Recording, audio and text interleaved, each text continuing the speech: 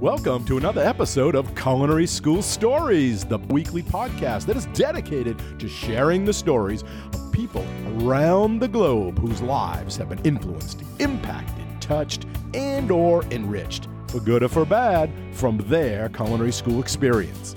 Hi, my name is Colin Roach, and I'm your host. Thanks for joining us today. You are an important part of this show, where we ask the question, what's your culinary school story? So now, without any further delay, let's meet today's guest. Hello, and welcome to another episode of the Culinary School Stories podcast, a proud member of the Food Media Network. And I hope you follow the show and have subscribed to the podcast because it's free. We would love to have you as part of our community. You can subscribe through your favorite podcast app, such as Spotify, Apple Podcasts, Google Podcasts, Stitcher, and a whole bunch more, or through our website at www.culinaryschoolstories.com, which is also where we store all of the podcast's past episodes, as well as our guest's bio and contact information. So be sure to check that out. Again, www.culinaryschoolstories.com. So now, without any further delay, I would like to introduce today's guest, who has a great story to share with all of us. She not only has multiple culinary degrees, but has also taught culinary arts at the high school level for many, many years. In addition, she's also a successful entrepreneur who currently operates multiple businesses, and this is just part of her culinary school story. So now I'd like to welcome Chef Latoya Larkin to the podcast. Latoya, thanks for joining us today. Thank you so much. Thank you for having me. How are you today? I'm great. Good. I'm dying to hear all about your story, and I know the listeners are too. So why don't we go way back to the beginning? Where did your love of cooking start, and how did it get you to start thinking about this as a career? Well, my love for cooking came from, I learned how to cook from my grandmother. So my grandmother, she helped out my mom a lot. My mom was a nurse. So just with those hours of her nursing and things, she helped my mother, helped her out a lot. So she taught, we used to stay with her a lot. She did a lot of cooking. She was a great cook and a baker. And she was one of those, she let me pull the stool up and help her with stuff. So that's how I kind of got that love started. I started cooking with her when I was about 8. When did you decide that this is a possibility of a career here? This is something I may want to pursue. I came to that conclusion when I was in high school. After I graduated high school, I took cosmetology while I was in high school, cut hair for a year afterwards. But it was just one of those things like, this isn't what I want to do. I mean, you know, there are people that makes an amazing, awesome living because, I mean, beauty is beauty, but it just wasn't for me. And literally, I was laying on the couch one day and a commercial for the Art Institute came on, and I was just like, that's it, you know, because it's one of those things. I've always loved to cook. What I used to do was my first real thing that I learned how to master was peanut butter cookies. So we used to get the commodity peanut butter, the USDA peanut butter, and they had the big can. Yeah, that old school white can, and it had the recipe on the back. And so I'd ask my grandma, like, Grandma, can I make these? And well, okay, I help you make. So she showed me how to measure and stuff, and so I just kind of worked it. And I used to go around the neighborhood selling them. Wow. Selling them to people. And so, but it was one of those things, it didn't really set in. Like I said, it didn't set in then, but it was always one of those things. I was so young. And when older people like, hey, you can really cook. Like, so it's like, yeah, and I just liked how that made people feel. And then when I really thought about it, I was like, you know what? I'm going to always have a job. That's right. Everybody loves to eat. Like, when people get their first little amount of money, they'll pay bills and stuff, but what they want to do, they want to go out to eat. So you saw this commercial, and did you go visit the school first? We did. Okay, well, tell me about that. What was the impression? We ended up going to go visit the school. So I told my mom and my dad, I was like, I was looking at it. I think I want to go to culinary school. And so they was like, okay, well, if you're trying to do something, we'll support it. So just let us know when we're going to go. And so, I called, got it set up. We went and did the tour. It was at the Art Institute here in Houston. Okay. So we went there, did the tour of the school, and it was just one of those things. And and of course, they have it set up when the students are in action. So you get to watch them doing the stuff. And it was just like, that's it. That's what I want to do.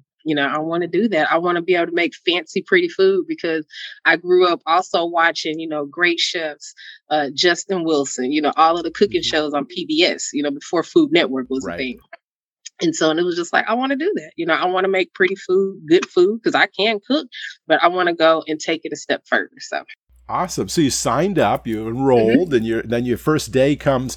Tell us about that. Tell us what goes through your mind when you're walking on campus. You're ready to pursue your dream here. What did they give you? Did they have orientation, and how did they set you up? What was your first class? So I signed up and went for the tour. It was during the summer. So I started for the next course that they was offering, and that next semester was the fall in October of 2000. So go in like a week before that, did the orientations, did the campus tour again, and got to meet some people, got to meet some new students that were going to be students as well, like that orientation type thing, and it was just super super exciting. However, getting there on the first day of school, it's one of those things where, you think, you can cook and you got this and you got that, but the chefs, they're going to bring all that down and humble you really quick. So it was one of those very humbling experiences. Hard, because like I said, it's one of those that you can't have you can't have your feelings on the sleeve. You got to be able to take what they give and absorb it and not get personal. Mm-hmm. And that's where a lot of people kind of, in life can kind of get personal about stuff, but they're just doing this stuff to ride you and make you better. And honestly, I couldn't even take it back for that experience as well, because that's one of the things that I realized over the time of building up my career in the profession, and then just also becoming an instructor as well. Like, you have to be able to take that criticism. But again, that's a tough blow, because I went to culinary school straight after high school. So I'm still young in my feelings, Right. like 19, and it's just like, okay, we're just kind of getting over it and learning the ropes. But I had an amazing experience, learned a lot of great chefs paths that I crossed, just from learning different things, because everybody brings different things to the table. Mm-hmm. Who else was in the class with you? Was it everyone right out of high school? Was there some career changes? Was it military people? Yeah, it was definitely it was an array, because you had some people, there were a few, like myself, straight out of high school. You had people that were literally doing career changes. I mean, they've worked for 20 plus years, and now they want to become, they want to be chefs now. You have people that were there, kind of still trying to figure out, find their way. So yeah, that age range, our class was like from 18 all the way up to, I think one of the oldest students we had there was Miss Donna, and she was like in her 60s, I want to say. Wow. So, yeah. So how did that affect the dynamics? You had all the different ages, different genders, different ethnic backgrounds. How was that in the classroom? How did it materialize, manifest itself? The dynamics, is one of the, especially when you deal with older people, because some people be set in their ways, so it's like, when you have these fresh new ideas and, they think, oh, you young, you don't know what you're talking about, that type of thing. So one of the things that one of our chefs did, Chef Watts, shout out to her, she was from Chicago, great chef. I did intro with her. She used to mix us up. So it was like, we couldn't get clicked up and just want to work with the people that we were comfortable with. We had to actually rotate. And, we were assigned our positions in the brigade, and just kind of rotated and moved around. So you got to be able to gel and work with other people, because again, that's one of the things she said, that's the reality of it. Like, you're going to work with people that you're not going to like, but you got to get the job done, So you got to set your feelings aside. I know with some people, I can already tell with personalities, a lot of people aren't going to get along, but we still got to work it out. And, it was one of those things, a work in progress, but it definitely, again, it helped out in the future, because that's nothing but facts. Like, you're going to do things that you don't want to do. You're going to work with people that you don't want to work with, but you got to get the job done. That's part of it. Right. So true. So true. Now, did you have a favorite class going through that first degree program, or favorite chef, something you want to give it a shout out to? My favorite chef, and here's the thing, I couldn't stand him. Like, we kind of had that, we was like kind of at each other. Chef Edrington, Chef Michael Edrington, he is really dear to me. He helps me out a lot. To this day, we're still in contact. He still mentors me and things of that sort. But it was one of those, of how he would talk. He's just so rough, he'll just talk to you like, and it's like, wait a minute, you don't know me like that. Like, you sitting there talking to me like that. And then when I really got to know him, it was just like, okay, he's cool, and it was just like really getting to know. And it's like this old white man coming at me, telling me all this stuff and trying to put the little black girl in, because he called me one, little black girl, let me tell you something. Like, oh, hold on, And so it was one of them kind of moments. But when I realized it, he was married to a black woman. he had a lot of Black friends. So he just kind of, and I'm just like, okay. But then when I could, again, pull it back and get out of my feelings, I learned so much from him. He was one of those, I had my first real restaurant job, like full service, because I worked fast food and stuff like that in high school, but that was my first real restaurant job.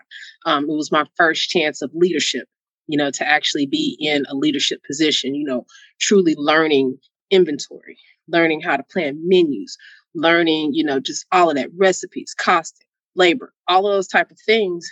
I learned so much of that from him. And it was from that experience of him, because he ended up doing a corporate chef position for a local restaurant here in Houston. So he left from teaching. And so he brought on a lot of us on board. And it was just like I said, that experience was phenomenal experience. Because again, where else am I going to go, right, and get that type of experience other than them just trying to place you to be a line cook or just trying to place you where they need you to be at and not giving you the extra. So I learned so much from him.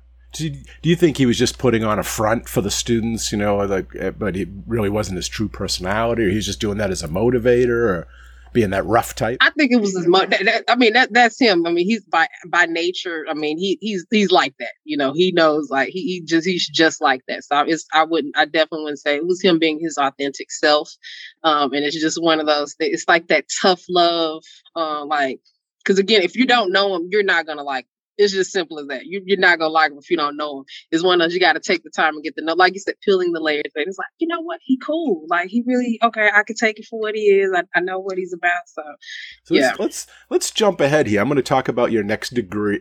You went back and got 2 more degrees, and we want to talk about that. But while we're on this subject, because you were a high school culinary instructor yourself, what do you think makes a good instructor, a good teacher? What do you think makes someone a successful and effective as a culinary educator?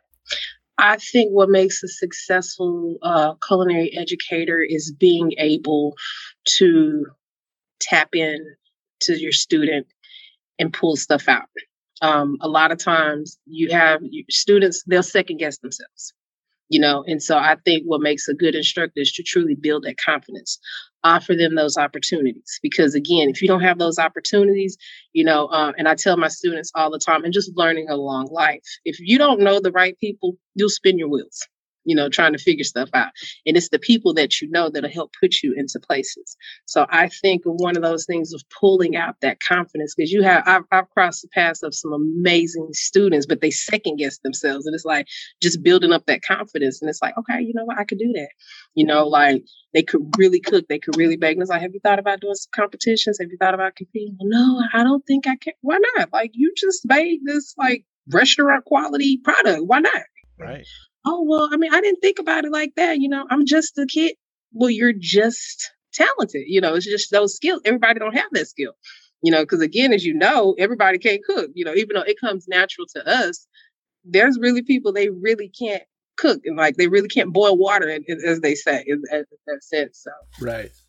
Good. So then you actually went back to the Art Institute, but at a different campus, correct? And got your bachelor's degree? Yes. So tell us about that. How did that happen? You went out in the industry for a while and then decided you needed to get more education? Yes.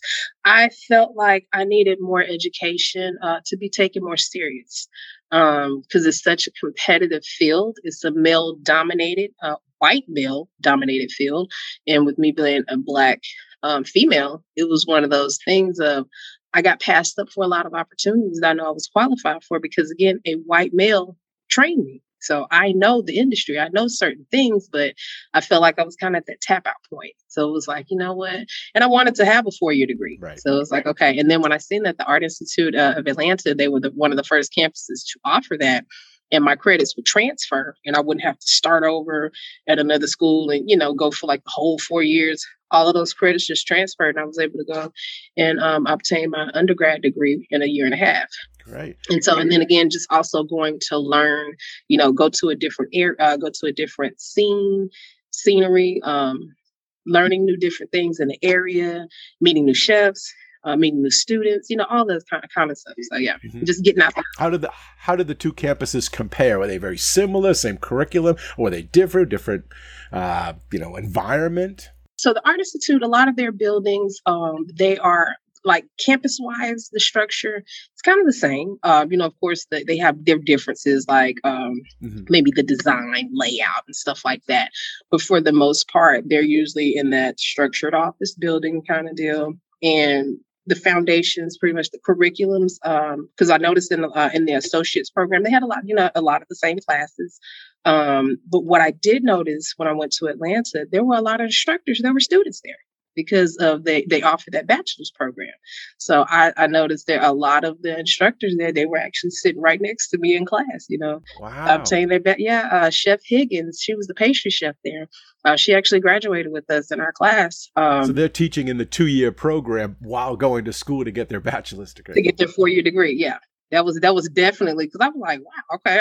But then, they're one of the first campuses, the pilot campus, to offer that bachelor's degree. Because now, if you look, all the campuses offer the bachelor's degree now. But yeah, that was, I think it was Atlanta, Fort Lauderdale, and Denver. Because I was looking at which one did I want to go to.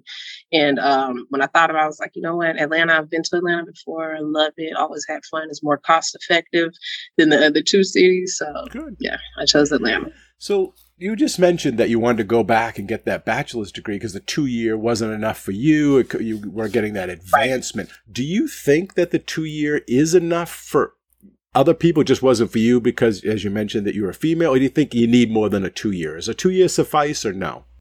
I think it depends because I think times have definitely changed now. Compared to what it was when I first went to culinary school. Mm-hmm. I think now, you'll be okay because there's so many avenues that you could take with people, getting that exposure, blowing up. Social media is definitely a whole nother monster that wasn't in place when I was in school. But I know for myself, with what I wanted to do, what I was trying to do, and I've always just kind of been that nerd, like that school nerd. So I wanted to have that degree to go back and get that undergrad degree. So the 2 years enough for somebody, but if you really want to advance or go into management, then you think you need that bachelor's. Absolutely, and that's what my degree was in management, culinary management. So for me to actually be able to be taken serious, like, okay, she really wants to do this. She went past culinary arts of just learning the craft of it. She actually wants to manage people and actually, because I used to tell my students that all the time, you could be so skillful and you cook and crafty and design plates that are just like, don't want anybody to eat it because it's so beautiful. But if you don't know how to manage people, that's where the money is, because again, the chef's going to take the credit for what you're doing because you're just doing what the chef shows you how to do. And you might be able to duplicate it a little bit better than what the chef does, depending on your skills. But yeah, the money's in management, knowing how to manage people. Mm-hmm. Now that you've had some time out of school and to reflect, and you actually were a teacher yourself, is culinary school worth it? Is the return on investment there? Would you recommend it, or would you change things if you could? I think it's worth the investment. It is expensive. However, you get in what you put into it. So if you want to get the results of being, being a chef, living in your passion, doing your craft, you're going to get out of what you put into it. That's how I feel about it. Because there are just certain things I know a lot of people these days, they throw on a chef jacket and they're a chef, but then when you start to talk culinary terms, to look like a deer headlights, they have no what you're saying. I think school is definitely beneficial if you're going to be a chef, just from knowing, because it's just stuff you're going to learn in culinary school that you're not going to pick up outside of. And that's just my opinion. Right. I really feel I'm strong about that, because a lot of people, they'll look, oh, well, I'm a self-taught chef. And it's like, okay, I respect that.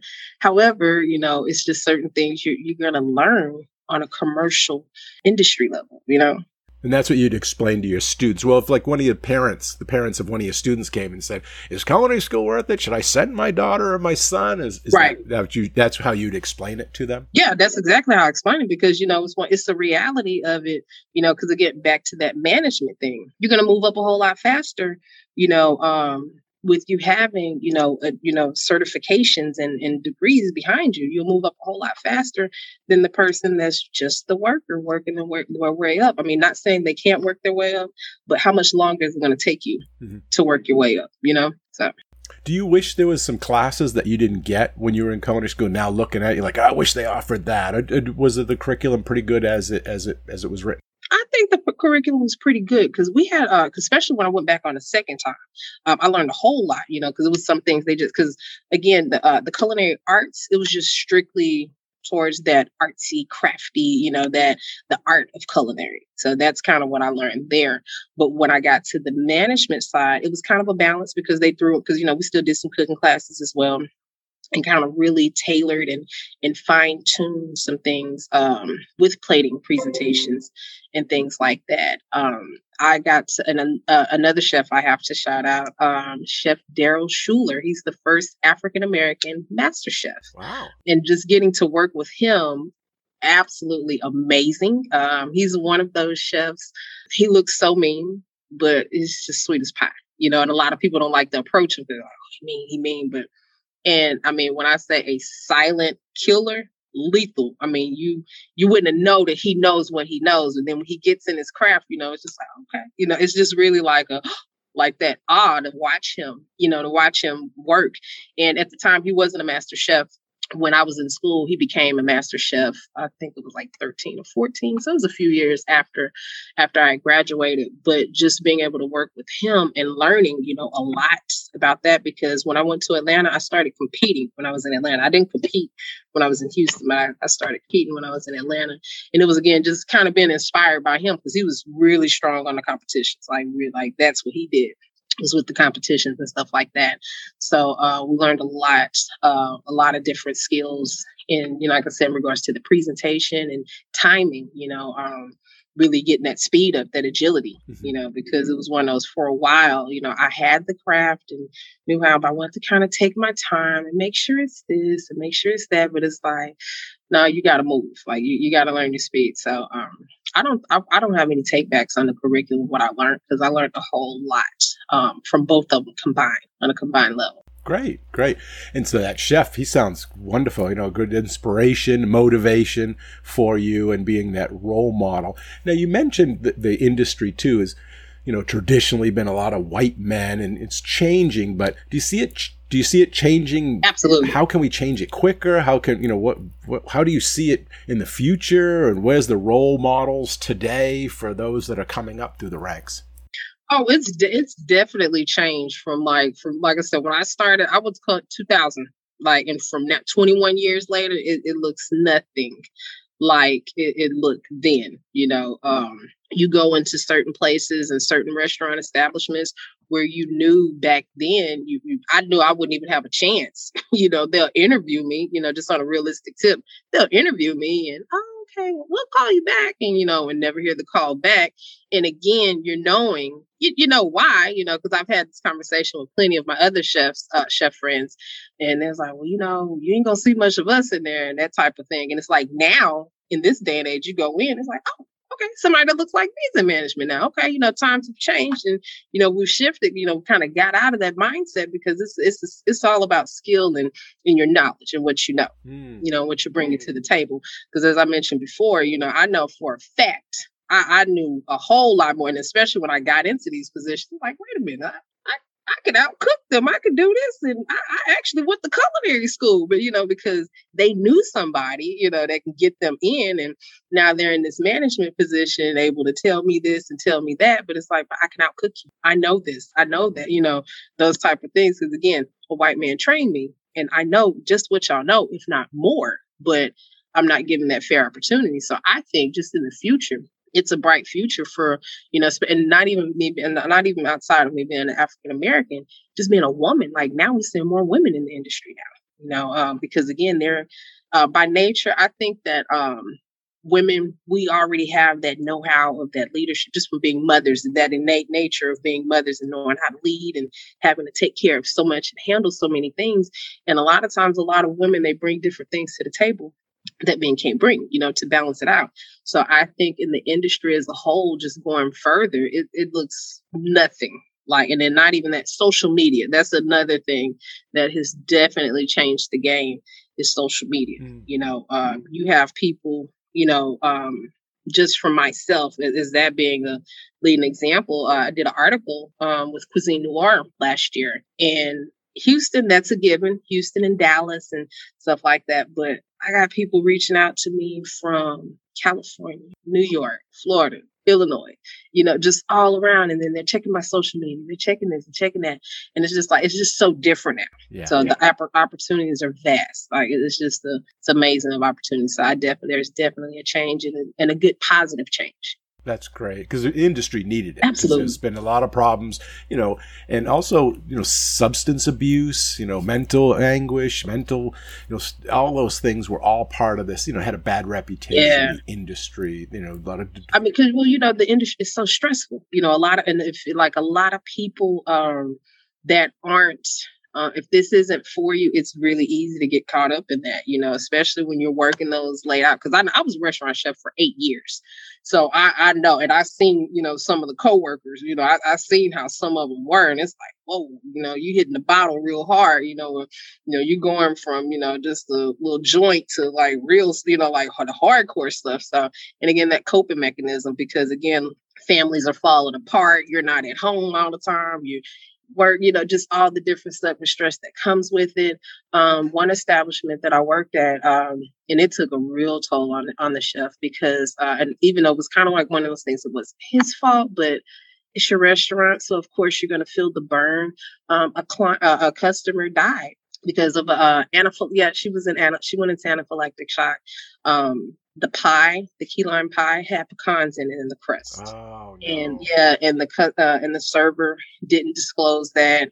And so, it's just one of those things of that took just a downward spiral, which I just hated to see that go and how that happened. But again, those are the type of things that comes about, with the substance abuse, with all the negativity that comes with it. So just learning that balance of it. Yeah. Yeah. And like you mentioned, the discrimination, the harassment, the substance abuse, the industry has to change, but especially now because you can't get workers, right? I mean, I'm sure you're seeing that out there too. It's like, absolutely. How are we going to bring people into this industry right. to make it, viable career option and get people excited about it and change?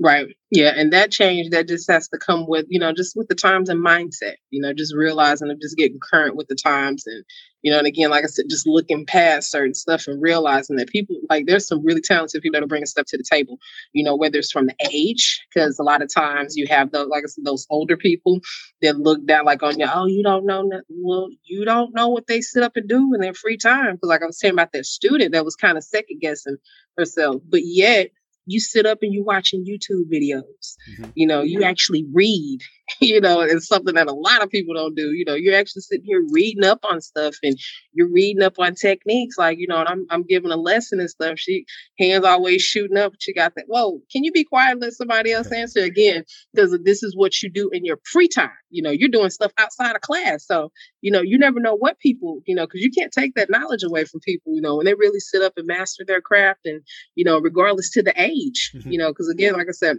and she ended up going to culinary school and she's a pastry chef now.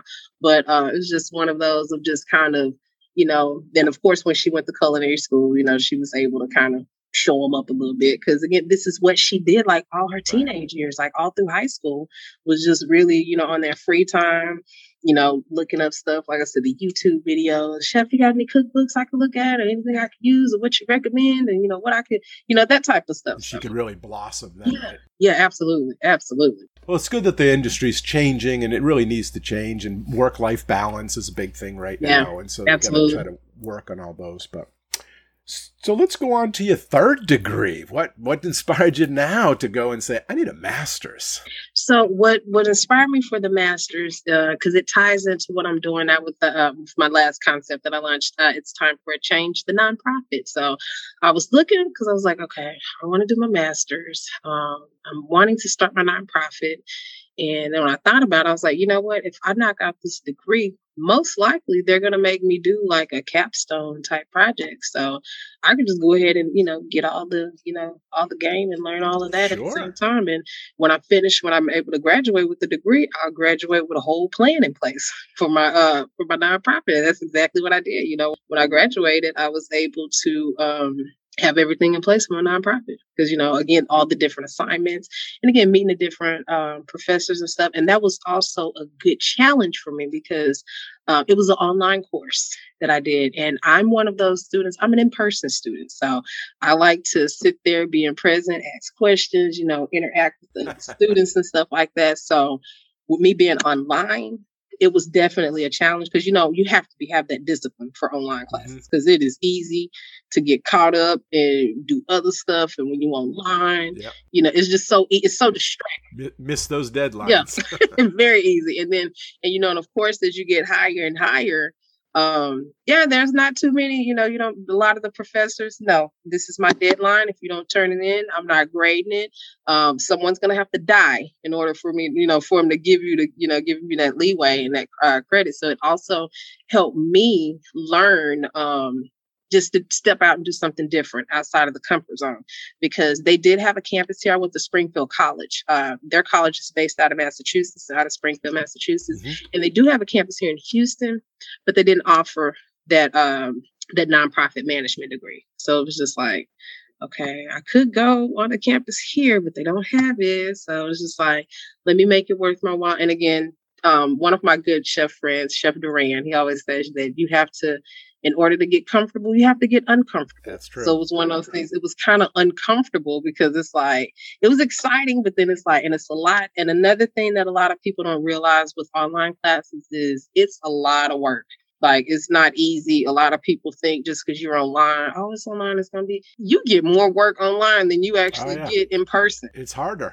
It's like, it's a whole lot harder. So, because again, they're trying to make sure, you're doing what needs to be done. So yeah, it was definitely a challenge. You don't get that discussion time in class. So now it's all writing, right? Because that's how you participate. Yeah. And then you have to do your discussion questions back and forth online, with people and stuff like that. So yeah, it was definitely that challenge I need to grow, to help grow me, to do things. Because another thing that I've always operated my personal chef business. So, just going in to cook for people, meal prepping and stuff like that, caterings and stuff. I had to really scale back because it's like, I don't have time for it no more. But luckily, I was still teaching and stuff. So it was like, I didn't have to worry about that. So it was like a pause while you went on for your education. Yeah. And it was like, and I'll do a few things here and there, especially like my really good clients, I'll pick up and do something for them there.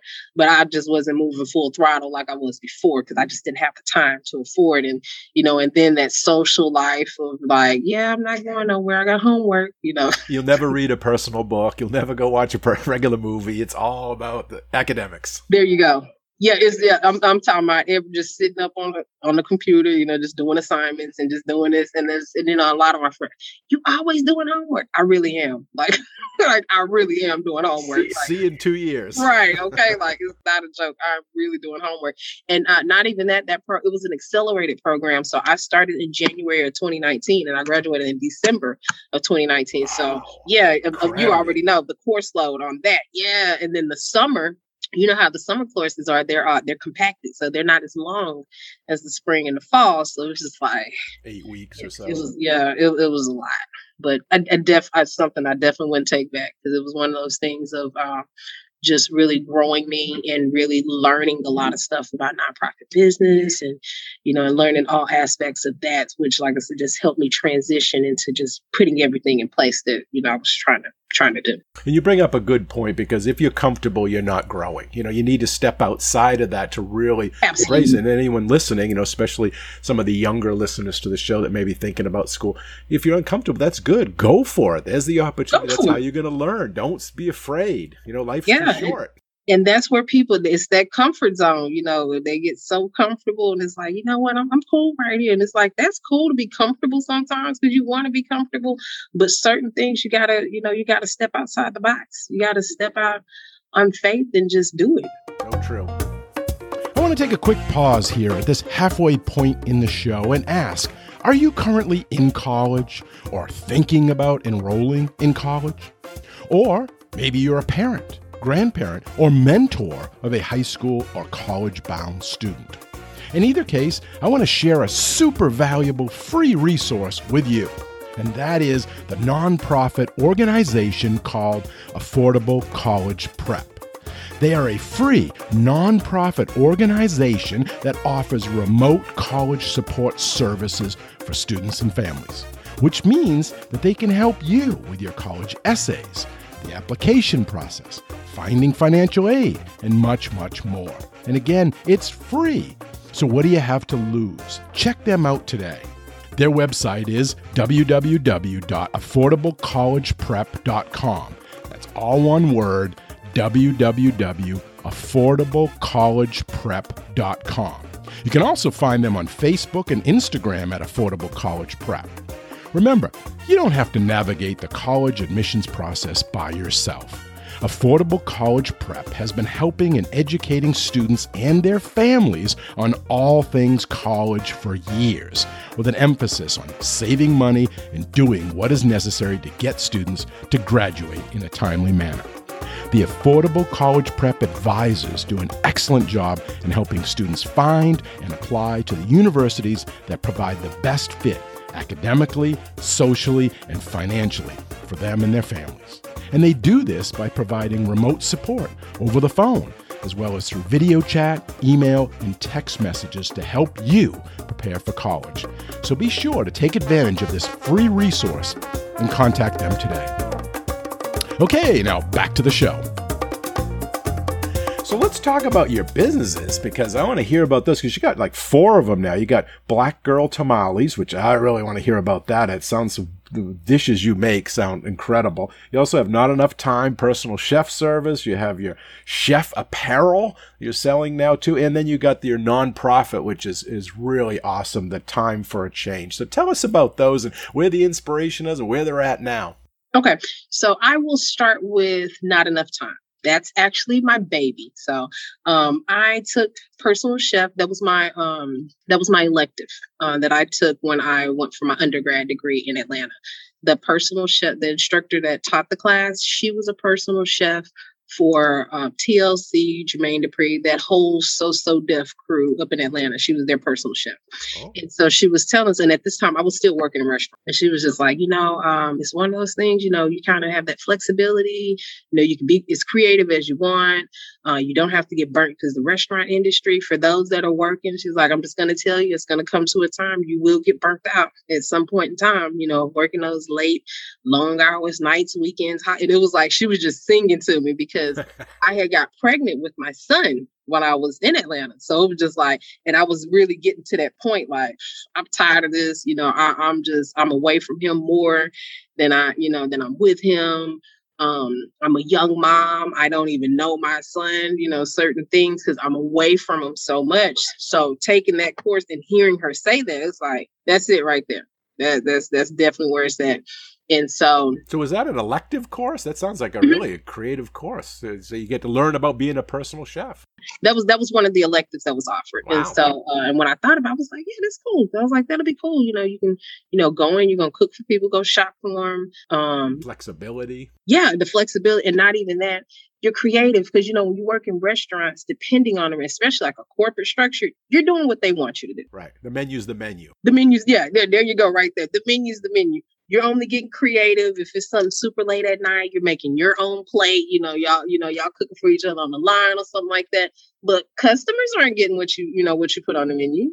You don't get that flexibility and that creativeness, and especially, like I said, that corporate structure. Maybe like a small restaurant with somebody giving you a chance. Sure, but what's the probability of that? You kind of shooting the dice, so you don't know. Right. But again, being a personal chef, yeah, you get to come right in and do just what you want to do. You could take, kind of get their idea of where they eat, what kind of foods they like, and then it's all on you. And that's what I lacked. That was something that fulfilled that culinary niche, because I never got that of the 8 years of working in restaurants. Again, mm-hmm. Yeah, I have shift leads, sous chef, stuff like that, but didn't have that full throttle, like that full creative. And I was like, yeah, that's it, because I know right now. So did you start that in Atlanta and then take that with you to Houston? Mm-hmm. Yeah, when I came back, because after I graduated, and that was another thing, I just had more opportunities here, back in Texas, back in Houston, because Atlanta's one of those more like everybody's trying to get there.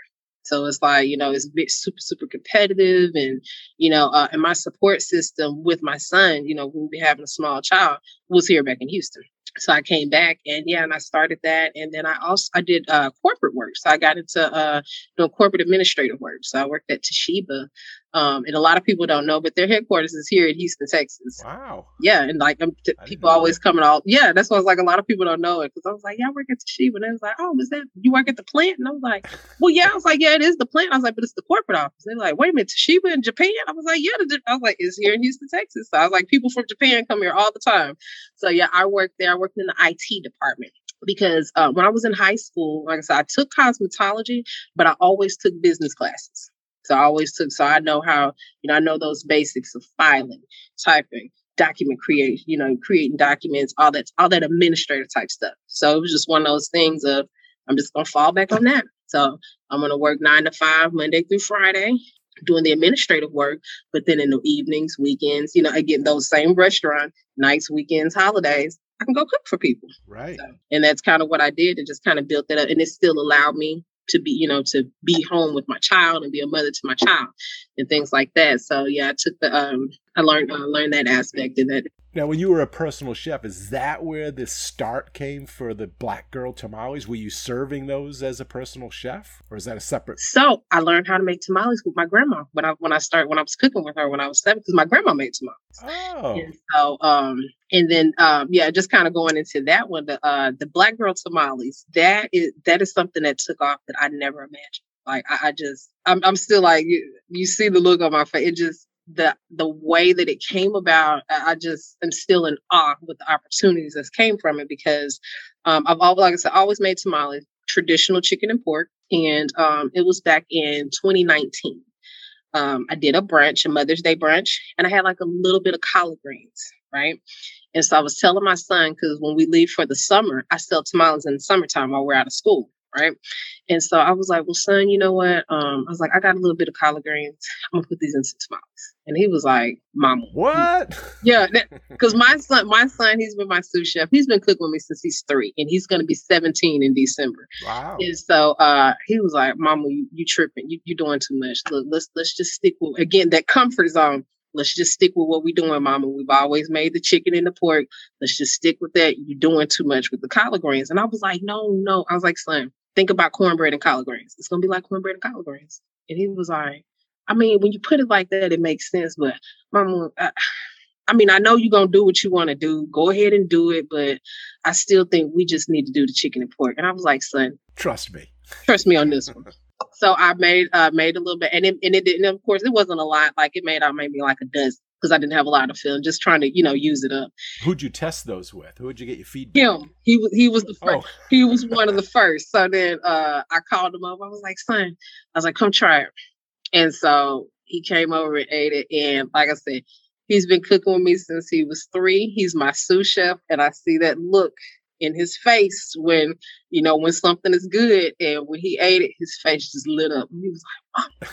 And I was like, what? And he was like, Mama, these are good. Hey, can I get another one? And I was like, oh, now you want another one. Okay. And so I gave a couple of my coworkers, I was like, hey, try this. Try it. Tell me what your thoughts are. And he was like, tamales? This is good. Like, man, this different. Cause everybody just do. I was like, I already know everybody just do the chicken and pork. And so it was like, right. So it's outside that box, right? It's that creativity. I was like, that's a good one. And so when I kept thinking about it, I was like, let me capitalize on it. And I started thinking, because I've always been super creative with and have a lot of good ideas. And I was like, I want to brand it, because this is different, truly different. Because again, you'll find people making tamales, they'll do, maybe outside of the chicken pork, you might find some bean and cheese. You might find some spinach or something like that. But like collard greens, like nobody even thought about collard greens. And so, and I came up and I was like, Black Girl tamales, because I'm a Black girl and I make tamales. And that's what I get all the time when I go to the store to get stuff for tamales. And, and they'll look at me like, oh, you make tamales? Like, yeah, I make tamales. Oh, okay. All right. And I was like, and I just be looking like, I was like, I know. I was like, I'm Black, right? But And it's like, they just start laughing. I was like, I know that's what it is because I'm Black and I make tamales and you don't think I can make them. I was like, and so now, and that's a funny story too. One of my students, because he didn't think, and actually he wasn't even really one of my students. He just kind of grew up, was like one of my adopted students, but he's Hispanic. And so we were planning out a menu one day, and then one of my other students, like, hey chef, you gonna do something to tamales? Can we, if we bring some stuff, can we make some tamales? And he was like, she can't make no tamales, man. She Black. Like, oh, Black people make no tamales. And they was like, man, wait a minute, you ain't trying the tamales? I was like, don't even do it. Like, I was like, I got them. Let's try them out. And so we did a little video, and like when he tried them, he just went, he's like, man, oh my gosh, chef, these tamales are real. I gotta give it to you. They take my Thea tamales. They good. They really. Who taught you how to make tamales like that? And I was like, well, my grandma taught me, because my grandma, she used to live out in California. Because her my uncle's father, she was married to him at the time, and he was stationed in the military out in California. So she learned how to make tamales from one of her friends, and it's been right. So you have some awesome flavors. I see here obviously the collard greens, smoked turkey, oxtail, smothered pork chops. Then it just branched out to all these other flavors. And you know what? And that came about during the pandemic. Those flavors, that's where, like I said, that I was blessed for the concept to take off, because we went on spring break and never came back. Right? Never went back to school after spring break. And so, of course, restaurants took a hit. Closing all the restaurants, everything shut down. And so I was thinking, I was like, you know what?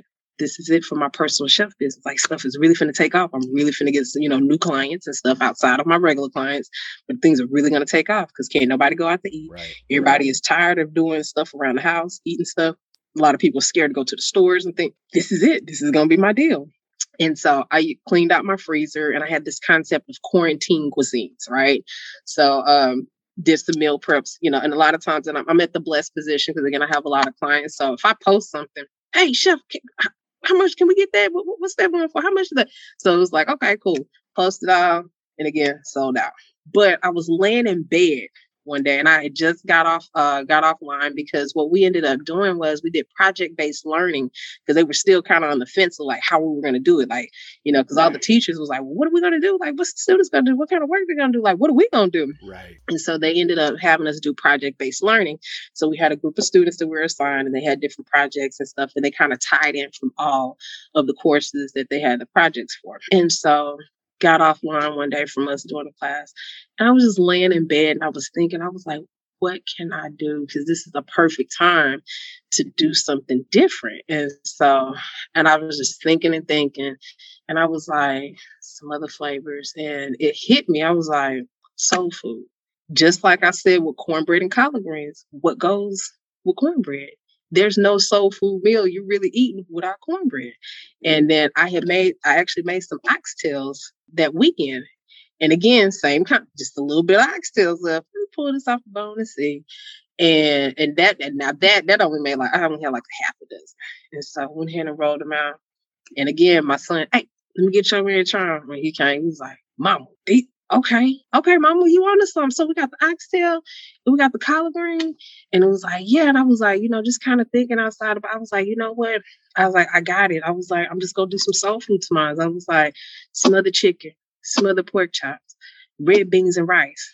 And he was like, yeah. He was like, we had some red beans and rice. And I was like, I'm gonna pull those red beans and rice out the freezer, and we're gonna roll some out and see.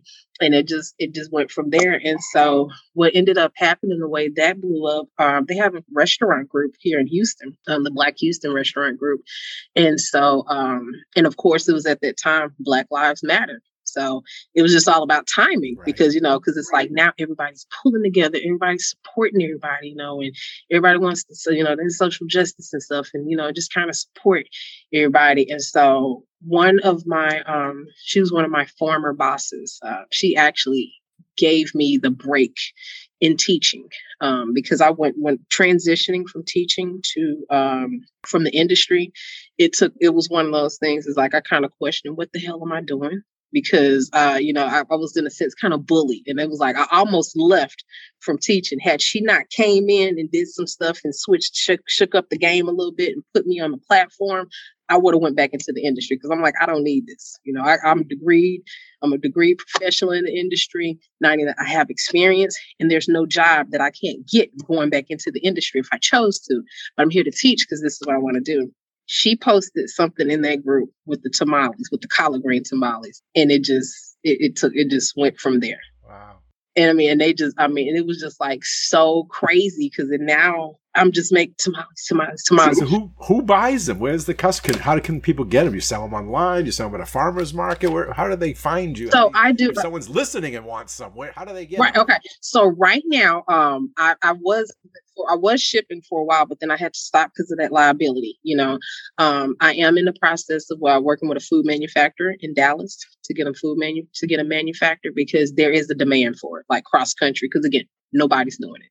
And that's just all honesty. No one's doing it. But right now here in Houston, I'm doing them locally. I've stopped teaching, so I'm doing full time now.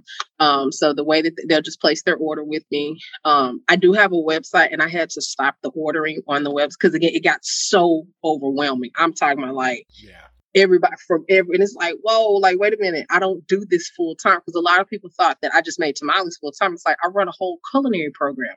I can't, I don't do this. So, but again, it's allowed me to, that demand's there. So here in Houston, I do like the little pop-up shops, vendor shops on the weekends and just take orders and stuff like that. So that's how I'm doing it now locally. And then I'll do also pop-ups. I go to Dallas, hit the cities around here. Because before I started teaching, I had a job where I traveled. So I traveled all over the state of Texas. So again, just little pop-up shops and stuff in little towns that I went to. From where I grew up and stuff. And certain people, like my friend, I'll ship to my friends. I'll ship to them. But like I said, just that liability that could come with it. Now I had to put the shipping on hold, but shipping is definitely coming with this manufacturer. Well, they can't order it yet, but how can they find out about it? So when it does happen, they'll be the first on the list. Do you have a website? How can they find out? I do. blackgirltamales.com, just what it is. And then you can sign up to subscribe. And because I already have a list, the database, and that's what I'm saying. I already have like 500 people waiting.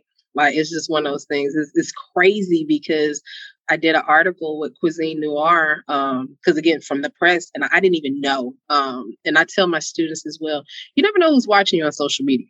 With how social media is these days and the things that you post and the things that you do, you never know who's watching. And the editor for Cuisine Noir, she was just she caught women, and she just started watching me. And then she sent me a friend request, and and I was kind of peeping her, but I didn't really know what she did. So I accepted. I was like, oh, she does food. She's into food. Okay, cool. Right. But not knowing she's an editor for Cuisine Noir. And so she's seen a post that I did, and everybody's tagging me. That's another thing. Because then they'll start tagging me, talking about tamales and stuff. And so she's just like literally just sitting here, just watching. And she reached out to me. She had DM me, and she was like, I've been watching you, chef, and like you really have an amazing concept. And she I like the interview. It's like, oh, okay, cool. And again, not knowing what's about to come from that, I'm just like, oh yeah, sure, okay. And we did the interview, and went over that, and the article hit, and it hit in October of last year, right? Well, when the article hit, my uncle had passed away. Well, my uncle passed away first on my mom's side. And then the day that the article actually dropped, my aunt passed away on my dad's side. Oh. And so it was like, and of course, it's one of those things, couldn't really absorb the moment, but it's like, right. I'm just grateful for it all. Well, I'm at my uncle's service, right? And I kept hearing my phone go off. And I was like, I'm not checking it. I'm not worried about it. I get back to Houston. I had $5,000 in my account, and I have 135 orders. And it's like, I don't even have a tamale roll. I'm not even in production. I go to a commercial kitchen, I roll them out and make them. And it's like, I don't even have a tamale. And like, what? And so when I reached out to the people, and I was telling them, like, hey, look, I'll gladly refund you. No. We just we're going to wait. It's nothing like this, what you ever doing. Like, you take your time, be with your family, get it together. When you start shit, we waiting. And they did that. Wow. That's what they did. A lot of people waited, Amazing. And again, it's just like, wow, because what I ended up doing with it being so close to the end of the year, I just took off for the month of December, and, and kind of got it together, got the team together, we rolled out and piped out the orders and stuff. And then there were some people, of course, they were getting too antsy. And it's like, fine, I don't, I'm not keeping no one's money. I will gladly refund you. And, they was like, well, no. Well, you can refund us, but put us on the list because when you want, we want it. Like we're going to wait. We want it. So sounds like you got to get hurrying up and get that co-packer. And yeah, absolutely. So yeah, I had a meeting last week up in Dallas with the food manufacturer there. And so I'm going back this week for the second meeting. So, things are, it's kind of, it's there. Cause like I said, the demand's there and just the opportunities that just keep coming from it. And it's just like, and again, people literally like, people that I'm not even thinking or watching, oh, you're just such an inspiration, to see you doing that. That's an amazing concept. And it's just like, it sounds great. You also have that nonprofit too, right? Time for Change. You're starting that, which is going to be taking some of your time, but tell us about that. Oh, it's time for a change. I love it because it's I love to teach. Like I love working with youth, especially those at-risk youth, those ones that don't nobody want to be bothered with because they think they're so tough. And a lot of times they just want to be loved on. A lot of those, because, they come from, they have a lot of things that they're coming from and they're dealing with and they're battling. But a lot of them, what I've realized working with a lot of the at-risk youth, you let them cook. And again, like as we talked about at first, empowering them, tapping into them, and letting them see something different, and it brings a whole different side out of it, a completely whole different side. Do they want to be in culinary? Do you just inspire them to be in culinary? How do they get from where they're at in your training? Some of the students that do apply, a lot of them do want to do it. So it's just kind of they want to be chefs, so that's their inspiration. Yeah, they want to be chefs, so it's just one of those things. And this is, and my part is basic. I'm not. You're not going to come out a full-bred chef. But you will have the basics, the basics. They could get a job in a restaurant, their knife skills. Absolutely, teach them the certification. You're getting your certifications through NRA, food handlers, foods serve safe. Also do a customer service certification through the National Retail Federation. Because again, I don't care what job, even if you decide being a chef isn't for you, still need to know how to talk to people. So just doing the customer service, food allergens, so they could be aware of allergens and things of that sort. Because what a lot of people like to do that aren't aware of allergens, they think, oh, well, we could just take this off and we can still serve it. Absolutely not. Yeah. Because, an allergen is an allergen. You need to start from scratch. You need to start all the way from scratch and get a whole new plate. So, just teaching them those basics, just the basics. Now, is it mostly academic or do you have a lab portion? Do you use a commercial kitchen? Mm-hmm. Yeah. And just kind of do some on-site cooking and stuff, do little light labs and stuff like that. Easy recipes for them to read and follow. Also, if I have any events or anything like that, sometimes let them come work with me on some of the events, just so they can shadow and see some stuff firsthand. Sure. That type of stuff. How can someone find out about that? Maybe there's a listener that wants to help donate or wants to get involved or support you. Absolutely. So website is Thyme, THYME, 4, achange.org. And so we can go on, get information about it. Great. And if anyone's listening, I'm going to put all of these links in the show notes, the description below. So if anyone's listening and wants to find out more information, those links will be there, as well as your personal chef. What if someone wants to hire you as their personal chef? They're in the local area. How can they find out about that? Is that the same websites or a different? Well, actually, I'm working on getting that pulled together. But right now I'm on Fash. I'm on Fash.com. And then on my Facebook page, I have Not Enough Time, PCN. Okay. So I'll have all those and I'll put them all in so they'll be up to date and people can reach out. And any of these awesome businesses that you've got running here and they want to find out more, that would be great. Awesome. Okay, and then you also, like you don't have enough to do, you also have your own clothing line that you're designing and selling, Diva Chef Apparel. Why don't you tell us about that? So I came up with Diva Chef Apparel. One of my friends that I went to culinary school, she's actually on my nonprofit board. We're really, really good friends. When I used to go to school, I did cosmetology when I was in high school. And my mom, she's always been very well groomed. She was a nurse. She'll go to work. She's always starched down her uniforms and all that. And so I just came from that. So, when I come to culinary school, my uniforms always starched down, my hair's done, makeup's done, a little backpack. I had a purple cheetah print backpack. And so Bernie, she was like, oh, here's Chef Diva. Here's the Diva. Here's a Diva Chef. And I'm like, Bernie, whatever. But then when I thought about it, I was like, I guess so. I guess people do. I guess so. Because I like to maintain my grooming. And, it could come off divish to somebody. But okay, cool. I run with it. And so just over the years, I use Chef Diva just as that trade. But then when I thought about it, just kind of playing off of it and building different things. I was like, Diva Chef Apparel. Yeah, and it's just this clothing line with shirts, aprons. The shirts have catchy phrases.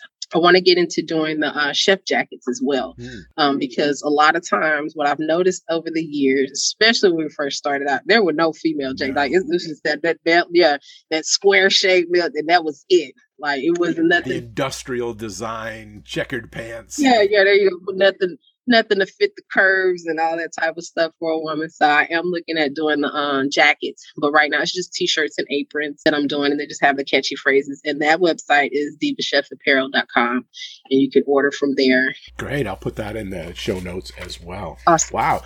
So I guess I'm going to ask, what does the future hold for you? You've got enough on your plate now, but where do you see yourself in a year, 5 years? Where do you want to, take your next step in your journey? Millionaire. I'm on to the millionaire in the making. So, just wanting to make sure that everything comes together. Because again, this isn't nothing that came overnight. This is literally one of these things that took years of strategic planning, of just really, and it all started from, because I was telling one of my students, because she was like, Chef, you just doing all this stuff. I was like, it's just coming together now. I was like, but trust me, this has been in the making for over a decade. Like I didn't just come up with all of this stuff. Like all of these things are now falling into place. And so, because when I started, like I said, when I transitioned from the industry to doing administrative work, to be at home with my son doing the 9-to-5 thing, when I ended up getting laid off, that's when it really hit me. When I got laid off from Toshiba, around that time when the recession had hit, everybody, I mean, I don't care, even if you were sitting on degrees, there was a lot of degree people with no jobs. And I could have went back to the restaurant industry, but it was just like, I can't, being a single mom, and I don't want to put myself in that position of not being there with my son. So, I was on unemployment for a while, but I utilized that time, I, started like truly planning, like business planning, get my business plan together for my personal chef service, starting to put this stuff together. Like, okay, well, I know I want to do this. I want to, I want a nonprofit one day. I want to teach people how to cook. I want to, teach people how to do that. And so, all of it came together in full circle because I started teaching first, to get that experience, and not because it's like, you're saying that you want to be a teacher, but then like you want to teach culinary classes, but then you don't know where to start. So it's like, and I felt like that was how I needed to start, was that to at least teach. And then when I started coordinating the program and running it, so now I have the inside and the know-how of it. So like I said, it was just one of those things, and especially being able to build everything up over time, because when you teach, you already know, no nights, no weekends, no holidays, all that type of stuff when you're on the school district schedule. So again, all of that, that's nothing but free time to give me time to, strategically plan and build stuff up and build my presence and, and just build things up and things like that. Right. It's like the pandemic, it's an awful, awful time, but it's also an opportunity and an entrepreneurial time. Absolutely. It's forcing people to be uncomfortable, get off whatever stuck at home. But that's where the creativity comes out for the next step of the journey. Absolutely. And, and it's one, he says, when this pandemic hit, it really hit home because it just reminded me of how the recession was. Because like, I was like, to just see how some of the people are struggling, they don't know where the next meal coming from, how they're going to get the bills paid and stuff. That's how I was when that recession hit. It was just like, it was really a struggle. And then I got a small child, like he's older now, he's more self-sufficient and things are a whole lot different. I got a small child. So it's like, I have to make sure, keep a roof over the head. I'm not, right. I got to, it's just one of those things. And I totally just, I got to pivot, you got to hustle, you got to pivot, you got to do things, you got to change. Absolutely. And it's just like, and I just understand, like, to see some of the people and hear some of the stories, it's just like, man, I was like you when that recession hit. But the one thing about it, what I learned from that recession, I was like, I would never be in that position if something like this ever happens again, just learning from that and building stuff up. This pandemic hit. And again, I wasn't in that position because that was my goal. Because another thing that I started hearing over the years was, we hit that recession. No way, we're gonna come into a recession again. Something like this gonna happen again down the line. It might not happen right now, but it's gonna be some years down the line. And again, it hit this pandemic. And like I said, just kind of strategically having a strategy and putting stuff in place to not be in that position. Because again, this is a really tough, trying time for a lot of people. I mean, I have literally seen some people fall apart at the seams because of all of this, not being able to go to work and, their jobs, just all the uncertainty, all the uncertainty. Devastating, just so sad. So now that you're a success, you have all these businesses and it was a journey, you had that path, you've planned it out, all those degrees that you got along the way.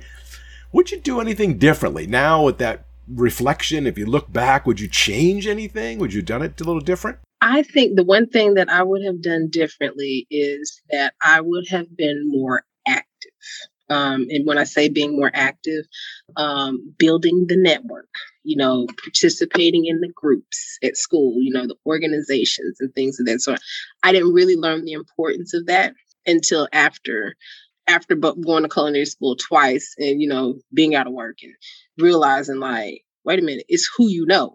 It's those people that you really know, and just kind of, again, just being active and exposing yourself and, so people know what you do, because again, social media is a deal, this, that, and the other, but it's always old school, tried and true for someone to drop your name in the hat, so I think it would have been a little bit more networking. I would have more mentors.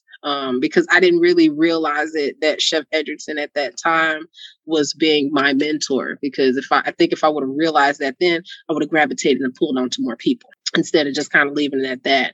Because I kind of had that sense like, oh, I've always been smart. I can figure it out. I can do this. I mean, it ain't gonna be nothing for me to get a job. I get in there, they see how it work.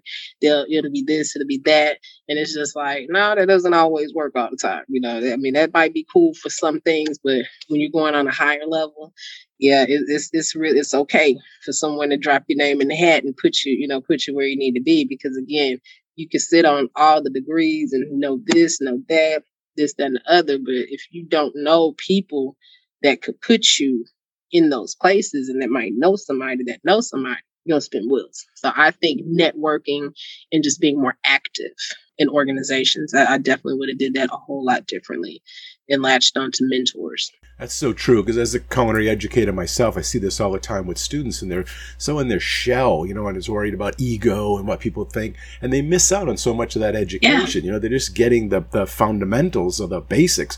But while you're in school or in high school or in the career, pick people's brains, to connect with people, go, get involved in organizations, Absolutely. Get involved in clubs, get involved in extracurricular, so you can really absorb it and maximize that time and that knowledge and that learning. Absolutely. I mean, because it's just, because again, you can't take that away. And that is definitely one of the things when I realized when my career started to hit that shift, it was like, if I would have done this, like when I was in culinary school, I probably wouldn't have struggled the way I did. But, again, we all go through what we need to go through to grow us and things like that. But without a doubt, I don't think for a doubt, if I would have really engrossed myself in it and really gotten active, really, just kind of quick. Because another thing about me is what I realized, I'm a quiet, low-key person, but I talk when I need to talk and get what I need to. Because a lot of people, they don't think that. They don't think that I'm as quiet as I am, but I really am a quiet person. I'm just kind of very, especially if I'm in a room with a lot of people, I'm going to talk and interact. But for the most part, I'm quiet because I'm just kind of observing, observing everybody around the room and stuff like that. And I don't have too much to say. But, and that was I was really, really quiet. I didn't have that confidence. I was just so quiet. It's like, I don't want to be bothered. I don't want nobody bothering me. And I'm not going to ask too many questions. I'm just going to sit here and absorb it. And I've been and I really got questions, but it's just like, but I'm one of those, I'm so self-taught because I've always been a reader. Like I read. It's like, I'll read now. I'll figure it out myself. I'll teach myself. And it's just like, and I done that, but I could have got a whole lot more if I would have asked some questions, and then figured it out from someone else. Because, everybody, chefs do things so different, just from the different things that you learn from the chefs. Everybody just has their different styles and stuff. So again, if I would have really took the time to pick some brains and ask some questions, things would have been a whole lot different. But it's like a teacher, like you were, like I am. We always ask, is there any questions? And students never say anything, and they have them. It's like, and if you're listening and you're that student, ask the question. Absolutely. It's not a burden. It actually makes us happy as teachers. We want to be able to answer those questions. And if you have them, that's why you're in school. Don't be, because what happens is they come back the same stuff that you taught them or you were telling them, and when you come back, all right, let me see you do it. Yeah. And then it's just like, oh, Chef, can I talk to you over here? Sure. What's up? Well, I really don't. What? I just asked you, did you have a question? Well, I ain't going to say nothing in front of everybody. That's what we're here for. So, yeah. Stop worrying about all those people around you. Stop worrying about all of that. You're there for an objective. Talk to that teacher. Talk to those mentors. Reach out. People will help you, especially teachers. That's why they're teachers. They want to give that knowledge away. Go to them. Yeah, exactly. That's what we do. Exactly. And it's just like, you'd be surprised. Like, people would love to share what they know. And, because again, you don't answer the call of being a teacher just to sit on what you know, like. We want to give it away. Seek them out after class, office hours, wherever, after school. You want to give it away. That's why you're answering the call of being that teacher, is to share that knowledge. So yeah, I think a lot of, anybody that is listening to that, please take that away and ask questions. Because again, you never know the questions that can also lead to an opportunity. If you ask certain questions, that could lead to an opportunity.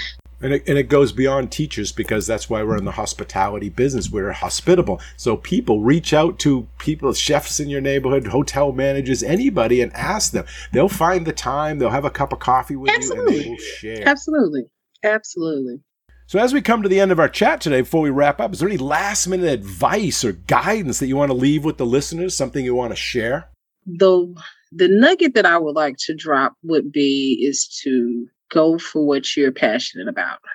I think a lot of times, a lot of people get caught up. They have really awesome ideas, and they'll talk to that one wrong person, and they'll plant that seed of doubt. And then it's like, I ain't going to do it, But you're sitting on an awesome idea, and you feel it in your gut. And like when you do it, it makes you feel good. You get good feel, you can just get the good vibes, good energy, good whatever it is, but you don't act on it. So stop being scared and act on it, because you never know what comes about. And again, my son, that prime example, I'm sitting there, son, I got these college. Mama, no, let's just stick with what we're doing. Like, no, mama, don't. What? Like, just follow me on this. And again, had I listened to what he said, just the chicken, just the pork. And again, that everybody does, because again, we're in Texas, so everybody makes tamales. I'm not doing nothing special or nothing different in Texas, because this is a tamale state. Right. But again, what I'm doing, that's different. And then also just getting that feedback from other people too, because there's a few people, they just like traditional tamales. They don't like all that, the different. They just want the traditional ones. And I think that would be the biggest takeaway, is to act on what you're passionate about, because you never know. You never know what it could be, what it could lead to, who you could meet, just anything of that sort. So just don't listen to the haters and the naysayers. Do what you feel and you're passionate about. If you just stay with the herd, you're going to be part of the herd. If you want to advance, you got to be different. You got to chase that passion. That's it right there. Well, right there, you're going to be right. You're just going to blend right in with them, just doing just what you do. And, you just got to be like really fearless and just take a chance, jump off the porch, that's it. You just got to jump off the porch, and you can't, you got to be careless in a sense, not caring what people think or what they say, and stand on it. Stand on what you're firm about. Because it's really heartbreaking to see people that have ideas and they hear somebody. And quick story, one of my students, this happened when we was at school. So one of my students, we were in the lab, and we were doing a measurement lab, just the base. And so, and it was how boys are, they just always BSing and all that type of stuff. And so, Caesar, he was like, yeah, I wrote the story, and he's going in about it. He just looked so passionate. I was like, okay, well, tell you that. I'm gonna hype you up. Tell me about it. Tell me about the story. Yeah. So, and even though I'm not a Harry Potter fan or anything like that, it was like a cross up of Harry Potter and like the anime. Okay. It was like a cross up of that type of thing. I was like, okay, cool. And I'm just like, well, tell me more. He's telling me about it. And then one of the students come on, oh man, ain't nobody gonna read it. Ain't nobody gonna do it. And I'm like, that's dumb. Yeah, that right there. That's exactly, he was doing all the little, do you hear it? And then man, you hear what he's saying? You hear the story? Man, ain't nobody gonna oh man, I'm sitting in the other one. They chiming in. And I'm just standing here and I'm watching him go from to deflate. Yeah. And it's just like, and I'm like, hey, y'all, of course, like, y'all ease up on it. Like, man, you never know. That could be a million. Man, Chef, you just tell them that because you're the teacher. You got to. Ain't nobody gonna listen. Ain't nobody gonna. And again, I'm just steady watching them while they going, because that's what they do. They joke like that. And I'm just steady watching him. And again, all of that, it just went back to just. And when when we started cleaning up and stuff, I was like, hey, Josh, come here, let me talk to you right quick. And so he walked, he was like, yes, ma'am. I was like, don't you listen to what they say. I was like, I get it. Those are your friends. I was like, but those are the type of friends that usually misery loves company. So, if they see you doing something good and they say, I was like, Josh, that look that you had in your eyes when you were telling the story about this idea and this and that. And I was like, and they sitting here shooting it down. That's because they ain't got no ideas. Mm-hmm. That's because they not doing that. I was like, have you read the story of the lady that came up with Harry Potter? I was like, her story is something like that too. Right. And again, this woman is a multi-millionaire from Harry Potter. Whoever would have thought magical whimsical, like all that type of stuff would she do what she doing? So I was like, just hold on to what I'm saying. I was like, and I know those are your friends. I was like, sometimes you can't tell everybody what you're doing. So I was like, so more than I was like, don't give up on it. Like just keep going. Just don't tell them what you're doing. You can still be cool with them, but don't let them know what you're doing. But don't give up on that. I was like, because I was like, it really broke my heart to see how hype you was and how excited. And, me and you, we going back and forth.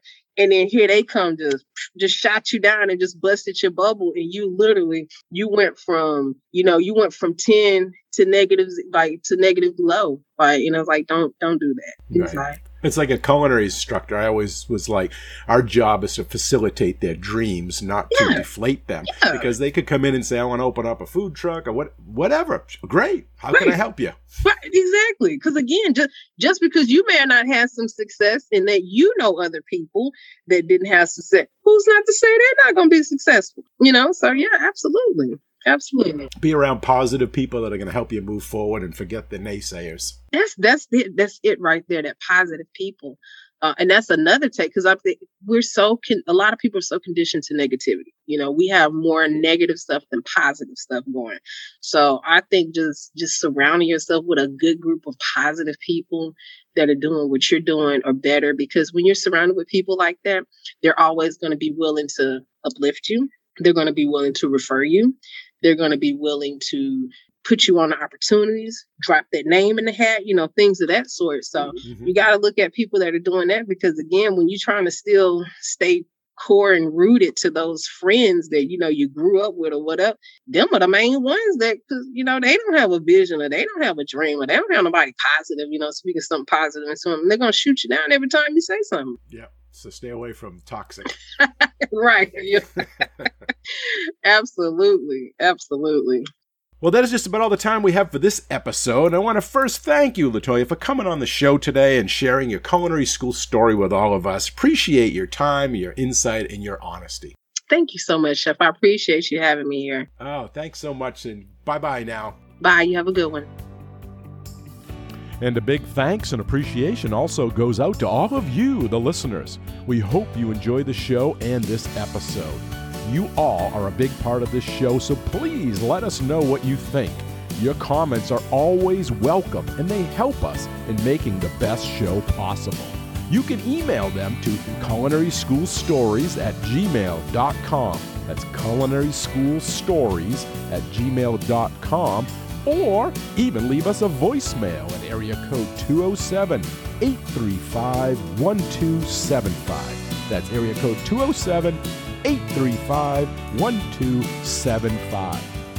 And if you like the show, we have a big ask of all of you, and that is to share the podcast with everyone you know and to give us a positive rating and review on Apple Podcasts. Okay, until our next Culinary School Story, take care and be well. Bye-bye. Culinary School Stories is a proud member of the Food Media Network.